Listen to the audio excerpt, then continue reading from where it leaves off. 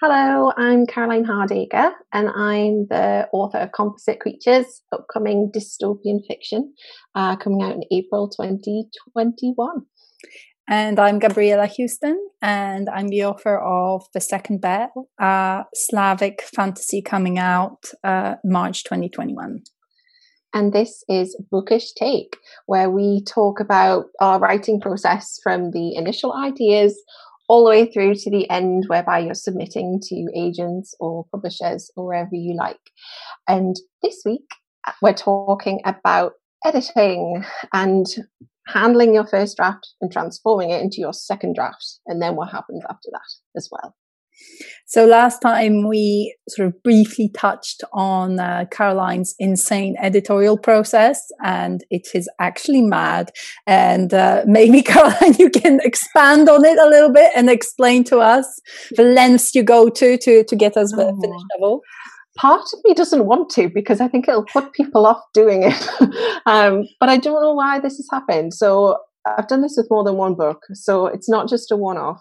So what I'll usually do is I'll finish the first draft and then I will leave it for a while, which you read a lot of advice about, like putting it in a cupboard or putting it in a drawer. Sensible up till now, yes. Yes, sensible. I find it hard to do that for a very long time, though, because usually I've just finished it and I want to already see what it's going to be like in the second draft. So it's very exciting. So I'll do that and then I'll pick it up. And then, depending on how long I've left it, I'll reread it. And then I will look at it and think about really what I want it to be really about. And this normally involves quite a few changes on my part. So I outline it again. And at this point, I get out the giant paper, which is fun. It's like massive sheets of paper, and I literally draw a timeline. And on that, I do various colors. I'm a fan of big colorful things, so I put all the characters' motivations on. I put little themes on it. I try and map out as much as I can, but I try and reshape the whole novel in a very painful manner, so that when it comes to starting rewriting, I tend to rewrite the whole thing from scratch, which I've been told is insane on many accounts. On many times, but it's the way that works for me. And the reason for that is because I feel like the first draft is very raw. I might use extracts from it, I might use paragraphs, I might have almost the same chapter 11, for example, but the chances are the tone of it might have changed, or what there might be more themes in it, or that chapter 11 is now a chapter 4, and so the context needs to be a bit different. So even if the chapter is more or less the same, I do tend to rewrite that from scratch as well. And another weird thing I've been told is crazy is I start in the middle. I don't know how to explain why, but I feel like you haven't told me that one. No. No, I know, I don't think I did die, but I think the reason for it is because by the end of the second draft, I tend to try and have something which is pretty much almost there. So I take a lot more time over it, and how the beginning and the end work, I don't know until I've really done the middle, because I feel like the ending and the beginning are just so important. Particularly the beginning, because I tend to write the beginning last. And then this is why I'm thinking this process is going to put off anyone who ever fancies writing a novel. But I guess the upside of it is that by the time you finished your first draft, though at that point you probably you wish that you could just be submitting that and just think, oh, I'm just going to send this off. But the truth is, what you've done is you've created something that's like, there's like a metaphor of pouring sand into a sand pit. That's what your first draft is. You're chucking in all the sand, all of the different elements, the shells and various things. And then the second one is where you build the castles out of the sand. So you're pulling out things, you're shaping it, you're making it real. So it means that no matter what your first draft is like, whether you think it's amazing or whether you think it's absolute trash, it won't be your second draft. It won't be. But I do know that my process is absolutely mental. It's probably more time consuming as well. But I do feel like by the time I finish that second draft, I'm in a much stronger place than possibly a lot of other people are. I don't know. So I have two questions about your process. So one, do you have like a split screen with your first draft and then you write a second draft? And the second one was, you were talking about how like in the sort of outlining stage, when you sort of have first idea for a first draft, having too detailed an outline can be a little bit boring. Yeah. So how do you feel about when you've already written the book and now you're writing it again and you know exactly what's going to happen? Does it not get boring? I know, I sound like such a hypocrite. Not true. So the split screen thing, almost, I'll print it off, to be honest, so that I can have it there. And by the time I start writing the second draft, I've reread it and outlined it so much that it starts to become this new thing in my head already. So I don't tend to need to refer back very much. I'll refer back more when I'm starting to write the second draft, because I'll be starting in the middle.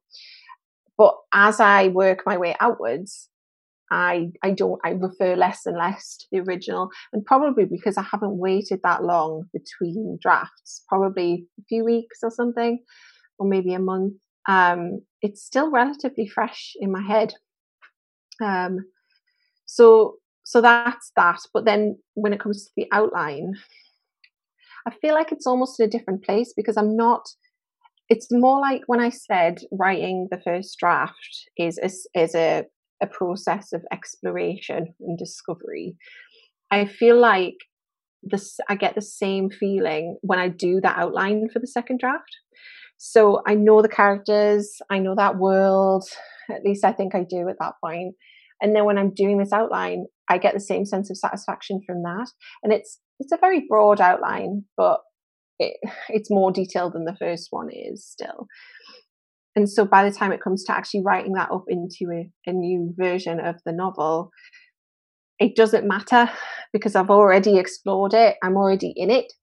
If that makes any sense. It's quite hard to describe. I understand why no one else does this now, but it works for me. Anyway. I'm sure there are people out there who do this. It's just because you can find people on all sides of the spectrum. I hope so. If anybody does, I'd love to know.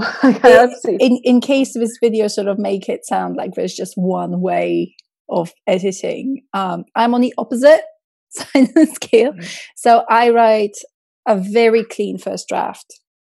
And I mean, I kind of always have. And if by the time I finish a first draft, I will have some bullet points of, I need a scene showing this, or I need this to be a little bit expanded on. And those big points, those big sort of bullet points that I have for the main story or character development, I will go immediately and fix them, because it's fresh in my mind. So I know exactly what needs to happen between chapter 3 and chapter 4. I know how to do it, and I have it fresh in my mind. So I go immediately and fix it. And then I do, my second draft is essentially, I don't really wait very much. I tend to I just go straight through it, because it's fresh in my mind. I can feel the character's sort of voice. And I read through it and I fix everything I see. I'm not very efficient. I'm not, I don't know. It's there's a lot of people who sort of say that in the editorial process, you should be very methodical about separating the main sort of structural edits from the copy edits, from the line edits, and those are separate things. And you don't need to, you shouldn't be proofreading at the first stage. But I think it really depends on the kind of clarity that you have about the story and just how clean your first manuscript is. So if you're going to rewrite the whole book from scratch, like what you do, like there's no point in you fixing typos in totally not. In your first manuscript. Whereas, but it's weirdly tempting to, though. Like if you come across a sentence, I get that. but this would be such a better way of doing it. It's really tempting to fiddle, but you're right. Yeah, it's better to keep them all separate. Yeah, but but for me, it's not so, because my first draft is essentially the book is already quite complete. So so from then on, I'm tweaking it, I'm revising it, and if I see a typo somewhere, I'm going to fix it, because I might miss it the next time round. So, and then the process is, once I've done this read through, when I fix anything that doesn't work, or if a character is holding an apple with the right hand in one moment, and then they're petting a goat with that same hand, it's just you need to fix you need to fix it too. So, and then I send it off to people who sort of will give me feedback, to my kind of beta readers, to my agent, and then and then that gives me that space, that gives me that like time to sort of sit on it. Well, it's interesting, because I remember talking recently to a podcaster about world building at this point, and I was talking about with my drafts how, and he said this was unusual as well, but I'll find out from you if it is, that my first draft tends to be my shortest draft, because there's the least world building in there, because I'm just discovering it, and then it's during that second draft outlining process when I pull out themes. So whether it's it's enhancing claustrophobia, or in the case of composite creatures, aspects of the environment, because the premise of the book as well is that it's a very near future to here, or an alternative reality where chemicals and plastics are integrated into everything. So they're in the air, they're in the soil, they're in the sea, and they're starting to affect things just a little bit. But then when I'm doing that outlining, I'll plan out certain things, like how I can fit in more about animals being affected, how I could fit in about more the soil, how that could impact on people's shoes, and so on, like that. So a lot of that doesn't come in until later with me, and then the draft gets longer and longer. So the final draft, in months or whatever it is to come, is the longest draft. But he was saying that a lot of people end up having to cut out a lot of their book, and they start longer, they might get shorter, and then they might get a bit longer again. What happens with you, would you say? It well, the thing is, so with the second bell, I cut quite a few chapters, but then I added more in as well. The later books I haven't cut as much. So I tend to sort of then write like a cleaner copy. I don't know if it's experience, because obviously each sort of subsequent book, more about your process and about writing in general. So so you will approach certain things differently. I know that there's a lot of writers who have a preference for kind of overwriting in the first draft, because it gives them that scaffolding for the story, where it's like, and then I have to build this all up. I need to write down whether my character prefers peaches to oranges, and then I will take that scaffolding off, but I will feel like I've know the character more. I don't feel I need that necessarily. I don't want, I'm getting to know my characters, but I don't need to know what blood type they are. Like I just need to know what they want, how they interact with others, and how they're changing on their journey. So it wouldn't help me. In fact, I think for me, it would be quite frustrating to overwrite that dramatically. I've had, I know people who write, 200,000 word novels, and then they cut it in half essentially. And it's just, I would not be able to cope with that, because for one, it would feel to me like a wasted effort, because it would not, for me, it doesn't benefit me to have all that extra chapters on the character's background or whatever. Like, If it doesn't serve a story that I'm telling, then I don't need it. Yeah. Also, there's a logistical point in that if you, in your first draft, you've integrated things like what star sign they are or what their favorite cheese is. When it comes to editing that must be a nightmare because it's still relatively fresh in your head to remember all of these things. And there's probably more capacity for getting that wrong in future drafts, like with inconsistencies and so on. Plus, when you're getting to know characters, if you're getting to know a friend, it's not the first thing you find out, is it? You get to know a sense of them as a person. And that's the most, how they make you feel, isn't it? Rather than what they like to do.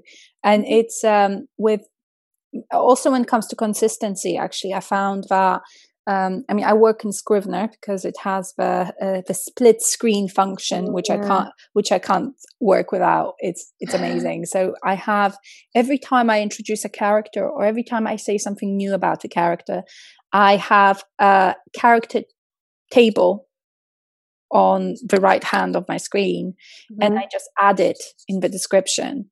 So I have a 3-column table with a character name, their connection. So it's like, whose aunt they are, or what is their sort of main belief, sort of structure, and then their physical description with likes or dislikes if they are relevant. And I will keep referring back to that. And that actually also saves me time on the editorial, sort of at the editorial stage, where I'm like, oh, did this character have blue eyes or did this character have green eyes? I find this very, very helpful. It's funny that you should mention Scrivener, because I have Scrivener as well. And I tried to use it with my next novel. I don't know whether I've really learned how to use it properly or whether it just doesn't agree with me so much. And I ended up going back to Microsoft Word, which is proper old school. But I don't know. I don't know whether maybe some people just have certain... It takes a moment, like, you have to watch a couple of tutorials to sort of get at what you want. Yeah. In my kind of writer group that we meet, like I meet 2 writers who we sort of write with in cafes in pre-COVID times and sort of through Zoom, and they have sort of turned me onto Scrivener, but we each use it in a completely different way. We use different functions. There's a friend of mine whose book has like 200 scenes, right? And she uses all those functions to do with like, different colored flags, different sort of highlights, so that, this one belongs to these scenes belong to this character. And so this is very interesting to her. I have one scene.